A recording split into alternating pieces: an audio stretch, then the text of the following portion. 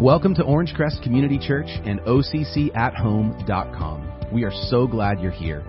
At OCC, our mission is to invite people to take their next steps with Jesus. And so we pray that through our time together, you're encouraged and challenged to move forward in your relationship with Jesus Christ. Thank you so much for listening.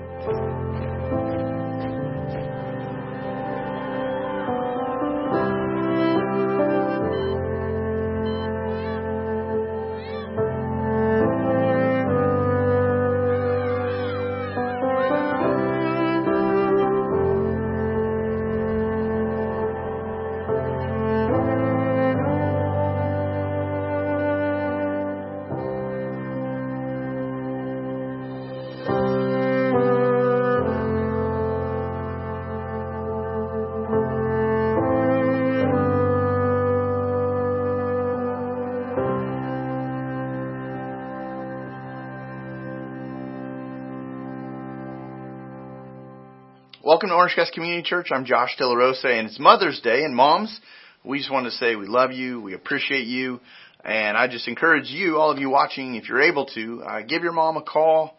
If you're able to give your mom a hug, do that. Tell her how much that she means to you. And I know for some, today is a difficult day. We also just remember and we pray for those of you who no longer have your moms with you, and so maybe for some reason, even today, it might just be a painful day, a difficult day. Maybe there's a strain there. And so I want to pray as we continue. Father, thank you for our time. We pray you'd bless and use it, Lord, to instruct us and show us exactly what you want us to see. I pray for all the moms who are watching. I pray that they'd be encouraged today. I pray that they would be filled with courage, and that today would be a sweet day of refreshment and joy for them. And Lord, for each one of us to consider what the significance of this day is, and help us to respond in light of that. So we commit all of this to you. We commit our time to you now. In Jesus' name, amen. I want to turn our attention this morning to a message in our series of messages called The Difference, where we're looking at how the Christian movement has expanded and expanded and expanded. It's made a real difference in our world. And we're going to look today about the current cultural feeling about the value of being a mother, or even just being a woman, for that matter. Now, I'm a man, but I'm raising this issue for all of us to consider. What is the current cultural feeling about the value of motherhood or being a woman? There's a lot of ideas. There's a lot of feelings. Sometimes it's tempting to turn to pop culture. It certainly gives you an idea about what the culture thinks. Here's a lyrics from a popular Beyonce song called Run the World, and it's a question phrased over and over. Who run the world? Girls. And it just says this over and over. And so there's no question about what Beyonce feels about who's in charge and who runs the show here. Another song by Katy Perry. Look at the lyrics here. I used to bite my tongue, hold my breath, scared to rock the boat, make a mess. So I sat quietly, agreed politely. This is actually sung by a pastor's daughter, Katy Perry. She said, you held me down, but I got up, already brushing off the dust. I got the eye of the tiger. Some of you know this song. She describes herself as a fighter dancing through the fire, because I'm a champion, she says, and you're going to hear me roar. So this song's called Eye of the Tiger. And in pop culture, there's a general sense and a feeling of just women rising up to the top. Some call it this. Some call it becoming a boss babe. That's a phrase that you hear culturally these days. Women who are on top of the game, they are described as the boss babe. Now, there's a struggle to establish the value between men and women in our society. There's a real struggle. For many years now, everyone is sort of trying to determine who's more valuable, which gender has the greater worth, and is it men or is it women? And if you sort of just do a quick scan through history, then you'd see that the value and the worth of women really has fluctuated a lot, depending on society. For example, in some cultures and societies, women have ruled as queens. So they're at the top. They have ruled as queens. The queen held the power in some societies and cultures. In others, you'd see women are covered up. They're suppressed. They're used they're seen as low, and they're used as objects for pleasure. And then there's everything in between, and we know this. It seems that humanity, we humans, we have a hard time getting a stable grip on the value of women. And so I'm raising the tension today on this topic because I want to answer a really big question. Here it is. What's the difference that Christianity has made in establishing the worth of women? Like, has it made any difference at all? Some would say it hasn't. Some would say it has. I want to look at it, this question. We've actually been answering really similar questions every Sunday as we have been in this series of messages called The Difference. And we started on Sunday, Easter Sunday, by asking the question, what difference has Jesus and Christianity made in the whole world? And some would say that religion just sort of ruins everything. And so we're looking at a serious set of questions. And really, the heart of it is this question: is the world better or worse off because of Christianity? And I want to invite you to take a look back at some of the messages in this series. First, we looked at the resurrection and the power that sparked worldwide change from there. Then we looked at how God pushes back darkness in entire countries through the influence of godly leaders who had become Christians. Then, last week, we looked at the incredible compassion done in our world by people motivated by Jesus Christ and the change that He's made. And so, the question today, does Christianity do women any favors? Or does it suppress them? Does it help them? Now, if you're not really sure, then I'm glad that you're visiting our site today and you're online, you're watching this message, because I think you're going to be fascinated by the story we're going to look at today. It's found in the Bible in the New Testament. We've been in the book of Acts, and so we're going to be back in Acts chapter 16. And so Acts is found, it's the fifth book in the New Testament. The New Testament is the second division of the Bible, and so the second major division of the Bible. So when you go to Acts chapter 16, here's what we're going to see. We're going to see that the gospel changes the economy of human worth. The gospel of Jesus Christ, it changes the economy of human worth. So let's look at this from Acts chapter 16, beginning with verse 11. It reads this: From Troas we put out to sea and sailed straight from Samothrace the next day to Neapolis, and from there to Philippi, a Roman colony and a leading city of the district of Macedonia. We stayed in that city for several days. Now, this is us sort of walking alongside some traveling missionaries. Paul, a man named Silas, there were others that were traveling with them. But at this point, this is on Paul's second missionary journey. And he's taking the gospel, the message of Jesus Christ, outside of the Jewish regions into the Gentile world, deeper and deeper now into the heart of the Roman Empire. So he's heading into Philippi, a Roman colony, okay? And it says that he and the team stayed there for several days. Now, here's just a little map that you can see. There's a photo from a video of a man who's illustrating the life of Paul, and so that's why he's dressed up in the garb of what Paul would have been wearing. This is just an actor, but the red arrow there shows them sailing through the Aegean Sea, and that's labeled as Greece, but they call the whole region there Macedonia. So you see the reference here in the scripture to Macedonia.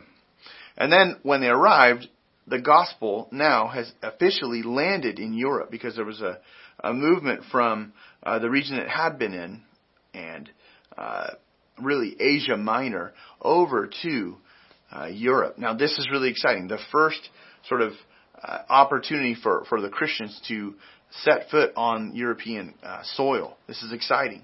Macedonia was an influential Greek city. It had formidable cities, including the town of Philippi. So that's where we're going to focus in on the town, the city of Philippi, in the region of Macedonia. So verse 13, on the Sabbath day we went outside the city gate by the river, where we expected to find a place of prayer. We sat down and spoke to the women gathered there. And so apparently there weren't any men or enough men to form a synagogue. The pattern was that Paul would head to a city and he would find the Jewish synagogue, the place of Jewish assembly. And to form a synagogue, you needed 10 Jewish men. And so there weren't enough men in that city to form a Jewish synagogue. And so Paul, instead, he finds out, since there's no synagogue here, he decides to go looking by the river. Jews would normally worship by a river. This is for ceremonial washing. And so he heads to the river, and there was these women that Paul found. There were these women that Paul found there. So this community, this Jewish community, were lacking men to lead them, to teach them. And so these women were there at the river taking initiative to learn, to grow. And so Paul discovers in verse 13, actually in verse 14, he discovers this small gathering of women. Now, someone might say, this is not a very exciting starting place for the spread of the gospel in Europe. A river right there, just beside a river. I mean, really the whole gospel spreads into Europe, starting with a group of women beside a river? Yes. And in fact, we actually can trace the impact of the movement of the Christian movement through, and oftentimes flowing through the lives of key ladies. And so even John chapter 4, a good example of this. Have you read how Jesus first revealed his identity as the Messiah, the Savior that God has sent? He revealed that first to a woman who was an outcast, drawing water out of a well. You find that story in John chapter 4. Or have you heard about how some women have been missionaries all across the globe, bringing the gospel for the very first time to brand new regions? God has been using women for these purposes, to spread the gospel. So this shouldn't be a surprise, since in Galatians chapter 3, verse 28, Paul writes these words: "There is no Jew or Greek, slave or free, male or female, since you are all one in Christ Jesus." And so, now without a doubt, there is equality in the sight of God. Men and women stand on equal footing before the Lord. Now, we're about to look at one of the most beautiful stories of a woman finding liberation in Jesus Christ. And at the time, people treated women very, very poorly. Women were so dominated by men. No women in Paul's day really had the right to exchange their religion. Pharisees, these were the strict Jewish religious leaders who had a loud voice in the religious scenery. They wouldn't even preach to women. So the strictest Jews who were legalistic, they wouldn't even preach their messages to women.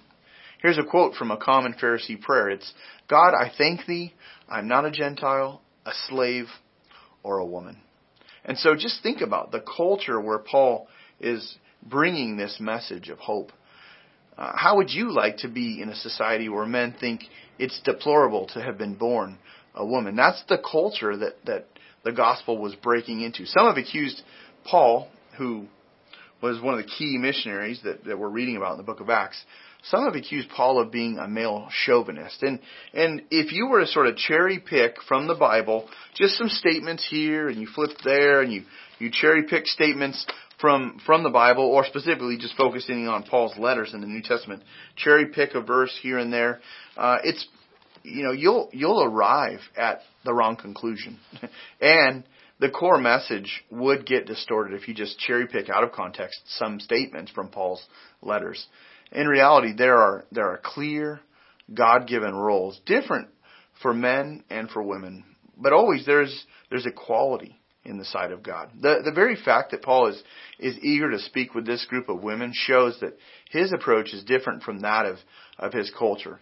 His approach to women was influenced by Jesus, not by the trends of his day, but Paul himself. He was teaching this group assembled by the river. It's incredible to see what God did next. Take a look, Acts chapter 16, verse 14. "A God-fearing woman named Lydia, a dealer in purple cloth from the city of Thyatira, was listening. The Lord opened her heart to respond to what Paul was saying. And after she and her household was baptized, she urged us, 'If you consider me a believer in the Lord, come and stay at my house.' And it says, and she persuaded us." So, before this encounter, you have this woman, Lydia. And Lydia it describes some things about her, but before this encounter, Lydia already grew an interest in God. She didn't have all the details about Jesus in her heart. She didn't have this story about Jesus, but she was already seeking to know God. God was very kindly moving the events of Lydia's life to be positioned for this encounter to occur. As a matter of fact, God actually redirected Paul, this missionary who was the leader of the missionary team. God redirected Paul and his entire team so they would arrive at this city at this exact moment to meet this woman. Because if you read earlier in this chapter, every time Paul and his missionary team tried to travel in a different direction, God kept sort of slamming the door shut. And so at was one point he wanted to go further into Asia and towards the east and northeast into Asia. And it says that the Spirit of Jesus wouldn't let him go. And so, and then God gives him a dream to set sail for Macedonia, to come across and to land there in this city. So he arrives in Philippi, but this was not Paul's original intention. But it's clear this was the only path that God was allowing Paul to take. And it's clear it's because God wanted to reach Lydia's heart. He wanted to impact this woman's heart. And so God closed off all other routes, and he directed Paul and the team away from Asia in order to redirect Paul to this spot beside the river. And then look at what it says in verse 14. The Lord opened her heart to respond to what Paul was saying. God is actually the one who reaches our hearts. He's the one who opens our hearts. He's the one who brings us to salvation. He's the one that draws us to Him. In fact, I'd ask you to consider that. How is God working in my heart? Is He opening my heart to Him? Or how has He done that in the past? Maybe you consider yourself a Christ follower. You know that you're one of Jesus' followers. And you can remember back to the time when God opened your heart to Him. This is what's happening here in Lydia's story. And maybe this is similar to your story. Maybe you know there's a God out there and you respect Him, but you don't feel like you have all the details yet. It might be that God He's moving some things around in your life. He's reordering your priorities in your life so that you're positioned to best learn about Him. Have you ever thought, these things that happen to me, I know it can't be a coincidence. There's got to be some involvement from God. You know, I've heard this over and over from people. There's strange things going on. It's like God's reading my mail, and you know, this seems so much of a coincidence, so mysterious. Well, you know, the reality is if God is working in your heart, if He's opening it up, don't shrug it off. Don't close your heart. Let Him bring new life right to you. So in Lydia's story here in the Bible, we see that her whole household, they put their faith in Jesus. And what a glorious beginning. She and her whole household, it said, was the beginning of the church in Philippi. The first church established in Europe in the home of this woman, Lydia. This little prayer gathering by the river turned into the first church. How exciting. After her house, her household responded, this would be the place where the church would gather and meet. And later on, that church grew and grew, and there eventually men were reached by the gospel. They got involved in the work of the ministry, and it became a source of immense joy for Paul. You know, I know that's because when you read the book of Philippians, that's the letter to the church in Philippi. You see this theme in the letter. Later on, as you read Paul's letter to the Philippian church, years later, he's writing back this letter. You see this theme of joy because Paul is overjoyed at what sprung up there, right, in Philippi. You know what's interesting about Lydia? She's described as a dealer in purple cloth, it says. A dealer in purple cloth. This was an unusually expensive and desirable product to sell. And so Lydia was probably, we learn from this information, that she was probably an enterprising businesswoman. She may have been really successful at her work. It seems like she was an influential woman and in a prominent city, the city of Philippi. She was sort of like that first century boss babe. I mean, that's our cultural term for women who have power. You know, she was probably a powerful, prominent woman. And do you think she may have gathered a sense of self-worth from her work, from her business, her trade, especially in a male-dominant society? Of course she did. And if so, that power and position, all of that was reoriented when she met Jesus. Suddenly, her primary identity and worth came from being a daughter of God. So she experienced respect from Paul, which, if you contrast it to the legalistic Pharisees, those traditional legalistic leaders who looked down on women, this interaction with Paul was very different. And so what's happening now in our society today is we have this constant exchange of men versus women and who deserves to be on the top, who deserves to be in a position of influence and power and prominence. Well, when Christianity came along, we don't raise one gender over another. It's not that women need to be liberated from men or men from women. It's honestly that we all need spiritual liberation. We need to be freed from our sin, and we need to be freed from the belief that what we do gives us worth. This is honestly something that gets us tripped up in life. We think that our identity is wrapped up in who, in how much we have, and what title we have, and what positions we hold, and what degrees we've earned, and on and on. But we need to be freed from the belief that what we do gives us worth. Men and women, you have equal value in God's eyes. We can find freedom when we realize we actually have full acceptance to be what God has designed us to be, male or female. I'd like to show you a video of a woman named Zeray, and it's going to highlight Zeray's spiritual journey. Now, she started attending OCC over 2 years ago, and at the time she was actually living in the city of Santa Clarita. This is about an hour and 40 minutes away. She was dating a guy from Riverside, and so as they were dating, they got involved in our church. And so I want to show you this video. She's going to share some of the initial conversations that she and I had a few years ago at our church after some of the services. And she eventually became a part of Valley Lights Church. It's where she lives. It's a church that we actually started almost 2 years ago in Santa Clarita. It's sort of a great God story. And so take a look. My visit to OCC wasn't intentional. I did it as an opportunity to get my significant other and his dad to hang out. But I remember how I felt leaving and having this distinct idea that that message wasn't for my boyfriend, it wasn't for his dad, that message was for me. I was the one that was supposed to be there. And that thought is when, I just felt like God is talking to me. He wants me to come back. I went to service one day, and I don't know what came over me, but I see Josh, and I tell my boyfriend, give me a sec, I need to go talk to Josh. And, I asked the source himself, where can I find a church that's like this?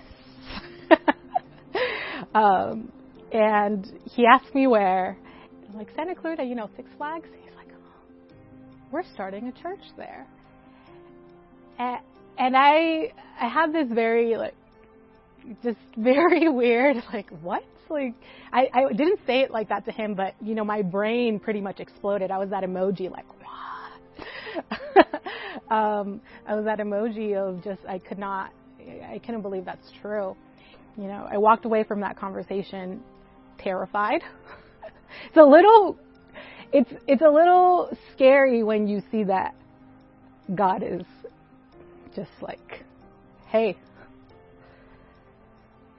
I'm going to make it happen. Had it not been for OCC, who was there and created such a welcoming environment for me and a safe space for me to figure out where I am in my spiritual journey, had they not done that, I don't know where I'd be right now as far as my walk with God. I was able to open up to the launch team and able to share the troubles that I go through day to day, and I created great friendships with Jackie. One of the biggest things that I was wrestling with is how to be a boss babe, live this feminist life, and how to do that well with God first. And I just couldn't balance the scales. So seeing Jackie and just seeing how motivated she is, how driven she is, and how kind she is and patient, and just seeing her live her life and how she would tackle challenges and problems, and also seeing that she's not perfect and that she makes mistakes, that really resonated with me, that this is possible. I knew from the very beginning, sitting down with Aaron and meeting Jackie for the first time in that Panera, where Aaron was giving me like an introduction to the Heart Attitudes and just overall what you guys are about. And she did the pie chart. And it was, at the end it's like, he doesn't want a piece. He wants the whole pie. And in my brain, as soon as he said that, I could have listed all the things that I knew, like giving those things up or, surrendering them. Relationships, friendships, and financial matters. And those things are huge. I feel like they were a huge part of my identity. And I felt that if I gave them up, I would be changing who I am. And I wasn't sure if necessarily at that time I thought it would be for the better or not. Yes, I have recently given the whole pie. It's so difficult for me to articulate what it is that I'm feeling now versus how I felt. It's a peace, like an inner peace, coming from a person who's anxious all the time, like all the time about anything. Knowing that I'll be okay and that God is going to figure things out because he has a plan for me, like he's in control, I'm not in control. I have faith that, he is real and he's in charge of everything.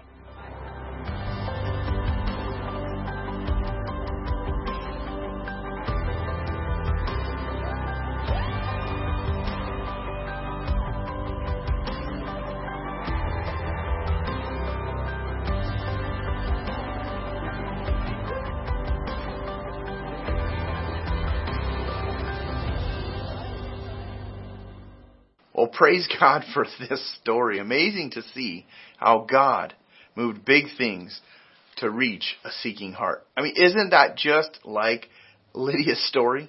God moved major things in Zaray's life because he was seeking her heart. He was opening up her heart. Now, what kind of impact does Christianity have in our world? At the beginning, we asked the question, is Christianity chauvinistic and suppressive of women? I want you to see this research from John Dickerson. In our world today, in the 10 best nations for women's rights, 75% of the population is Christian. With issues like equal pay, right to vote, right not to be sold into marriage, basic access to education, protection from physical harm, those are core issues. Now here's another point in Dickerson's research. In the 10 worst nations for women's rights, 8% of the population is Christian. This comes from a book called Jesus Skeptic by John Dickerson. Now, in most of these nations, Christianity has been outlawed. And in some of these countries, women are denied basic rights like driving a car. They may be sold into marriage or receive horrific mutilations or punishments at a whim. They're viewed and treated as objects. And no matter how much you respect other world's cultures, you probably don't want your wife or daughters living in one of those situations. Now, there is an astonishing connection between basic human rights and places where you can find large numbers of followers of Jesus. And this is a matter of statistics. It's not opinion. Now, we learn a great deal from another encounter in Philippi, and it highlights once again the difference that the Christian movement has made in society. Christ's followers are called to raise the value of all people, even at a cost. So I want to show you, moving on, Acts 16, verse 16. They're still in Philippi. It says, once, as we were on our way to prayer, a slave girl met us who had a spirit by which she predicted the future. She made a large profit for her owners by fortune telling, okay? So as Paul is moving further into this new territory, once again, he's met with opposition. You can almost always expect this to be the case. Whether a church or an individual, the work of God in a new situation or in a new territory or a new life will typically stir up some opposition. And in this case, it shows up through a slave girl who has the Spirit guiding her from the inside. And children in those days were viewed as an object for profit. And in this case, this girl could give insight because of the Spirit that was inside of her. So she could give insight that brought her owners financial gain. And sadly, this is still the case for many people today, for children who are preyed upon. And most often, it's women and children who are the main targets for predators who objectify people for human trafficking, for pornography, for child labor. And again, it's for selfish gain. It's for powerful people to gain more and profit off of these women and children. And so this is an issue here and now in our day and age, but we even see this going on right here in the first century. So look at verse 17. As she followed Paul and us, she cried out. Now remember, this slave girl has a spirit inside of her. Listen to the Spirit speaking now. These men who are proclaiming to you the way of salvation are the servants of the Most High God. So this is her message, okay? It says she did this for many days. Now the enemy is speaking right through her, and the enemy is declaring the truth. But it was intended to be an annoyance and a frustration. And Paul and Silas, they didn't need the help of this little girl and the spirit that was prompting, sort of promoting their ministry. They didn't need the help to carry out their ministry. So it says this, Paul was greatly annoyed. Turning to the spirit, he said, I command you in the name of Jesus Christ to come out of her. And it came out right away. Now, it's not always the case when you study this area in Scripture, when there's a confrontation with the demonic. It's always the case with Jesus, where when Jesus would command a spirit to come out of a person, always the person would experience deliverance, but not always with the apostles. Once you have Jesus' followers, his disciples and apostles, who begin to set people free from evil spirits, sometimes you see sort of a struggle back and forth. Some spirits wouldn't come out right away. Sometimes this required more prayer. Sometimes God was doing something through the delayed deliverance of a person. But in this case, Paul commands the spirit to leave this girl, and immediately it left right away at Paul's command. Now, good news, right? I mean, this girl is set free. But this creates a problem for Paul and Silas. So take a look. Verse 19, when her owners realized that their hope of profit was gone, it says they seized Paul and Silas. So this shows the owner's cruelty. The owner of this girl didn't care at all about this girl. She was an object. She provided money. This was a tool. This wasn't a person in the owner's eyes. This was not a little girl, but Paul saw beyond that. So it says this. It says they seized Paul and Silas and dragged them into the marketplace to the authorities, bringing them before the chief magistrates. There'd be 2 Roman officials. They said, these men are seriously disturbing our city. They are Jews and are promoting customs that are not legal for us as Romans to adopt or practice. And actually, this is true. This was illegal for Roman citizens to practice foreign religions that weren't approved by the state. So, that part is true, but it is not true that they were creating a disturbance. And so, here's this fabrication. And then verse 22, the crowd joined in the attack against them, against Paul and his team, Paul, Silas, and any others that were with them. And it says, and the chief magistrates, these 2 officials, these Roman officials, stripped off their clothes and ordered them to be beaten with rods. So, and it says, after they had severely flogged them, this is to be whipped with a cord of ropes. They threw them in jail, ordering the jailer to guard them carefully. And receiving such an order, he put them into the inner prison and secured their feet in the stocks. So this is the most secure area of the prison. So Paul and Silas, they pay a real price for their ministry and their compassion towards this young slave girl. But I want to back up. Notice this. Paul, he notices the girl who is following them around. He hears what she's saying. He realizes this is being motivated by the enemy, and he sees the deeper need. When others just sort of objectify this girl, Paul sees the value. He sees the person, and he calls the evil spirit out in order to get to that person. He sees her. And often, compassion, this type of compassion and care, comes with a real cost. We looked at that last week. But here, Paul and Silas go to prison for it. Now, why? Why go to so much trouble? Why put yourself in harm's way? Well, this little girl, she's set free. She gets liberated. And this chapter ends with a miracle. that leads to life change and total transformation of the jailer who was responsible for guarding Paul and Silas and had taken part in the beating of these men.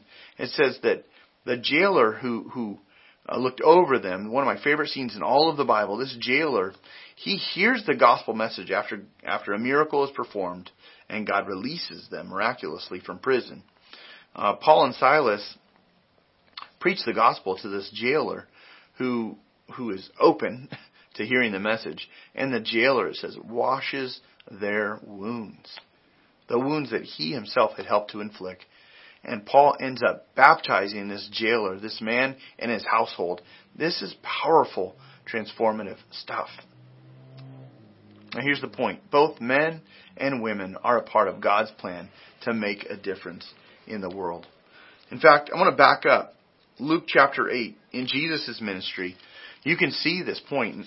When we back up and we see the traveling team that went with Jesus to do ministry, Luke chapter 8, verses 1 through 3.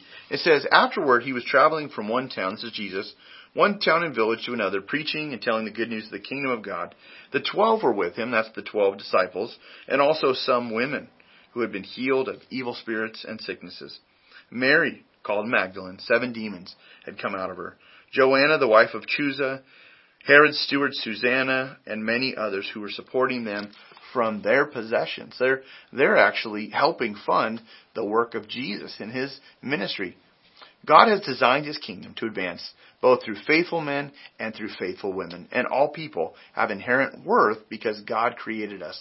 And that inherent worth, it calls Christians to rise up to stop the exploitation of people, like we saw Paul do in Acts 16 with this slave girl.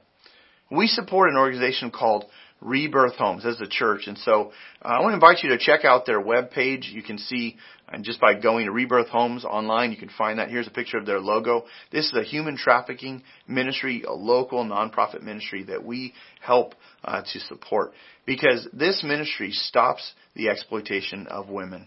And it's a ministry we believe in, that we support, and so even your generosity to our church here can go even further to help ministries like this. Now, how do you think God is asking you to respond today? The first would be this. Is your next step to become a Christian and to make Jesus the Lord of your life? Maybe you can identify with Lydia from Acts 16 and her story.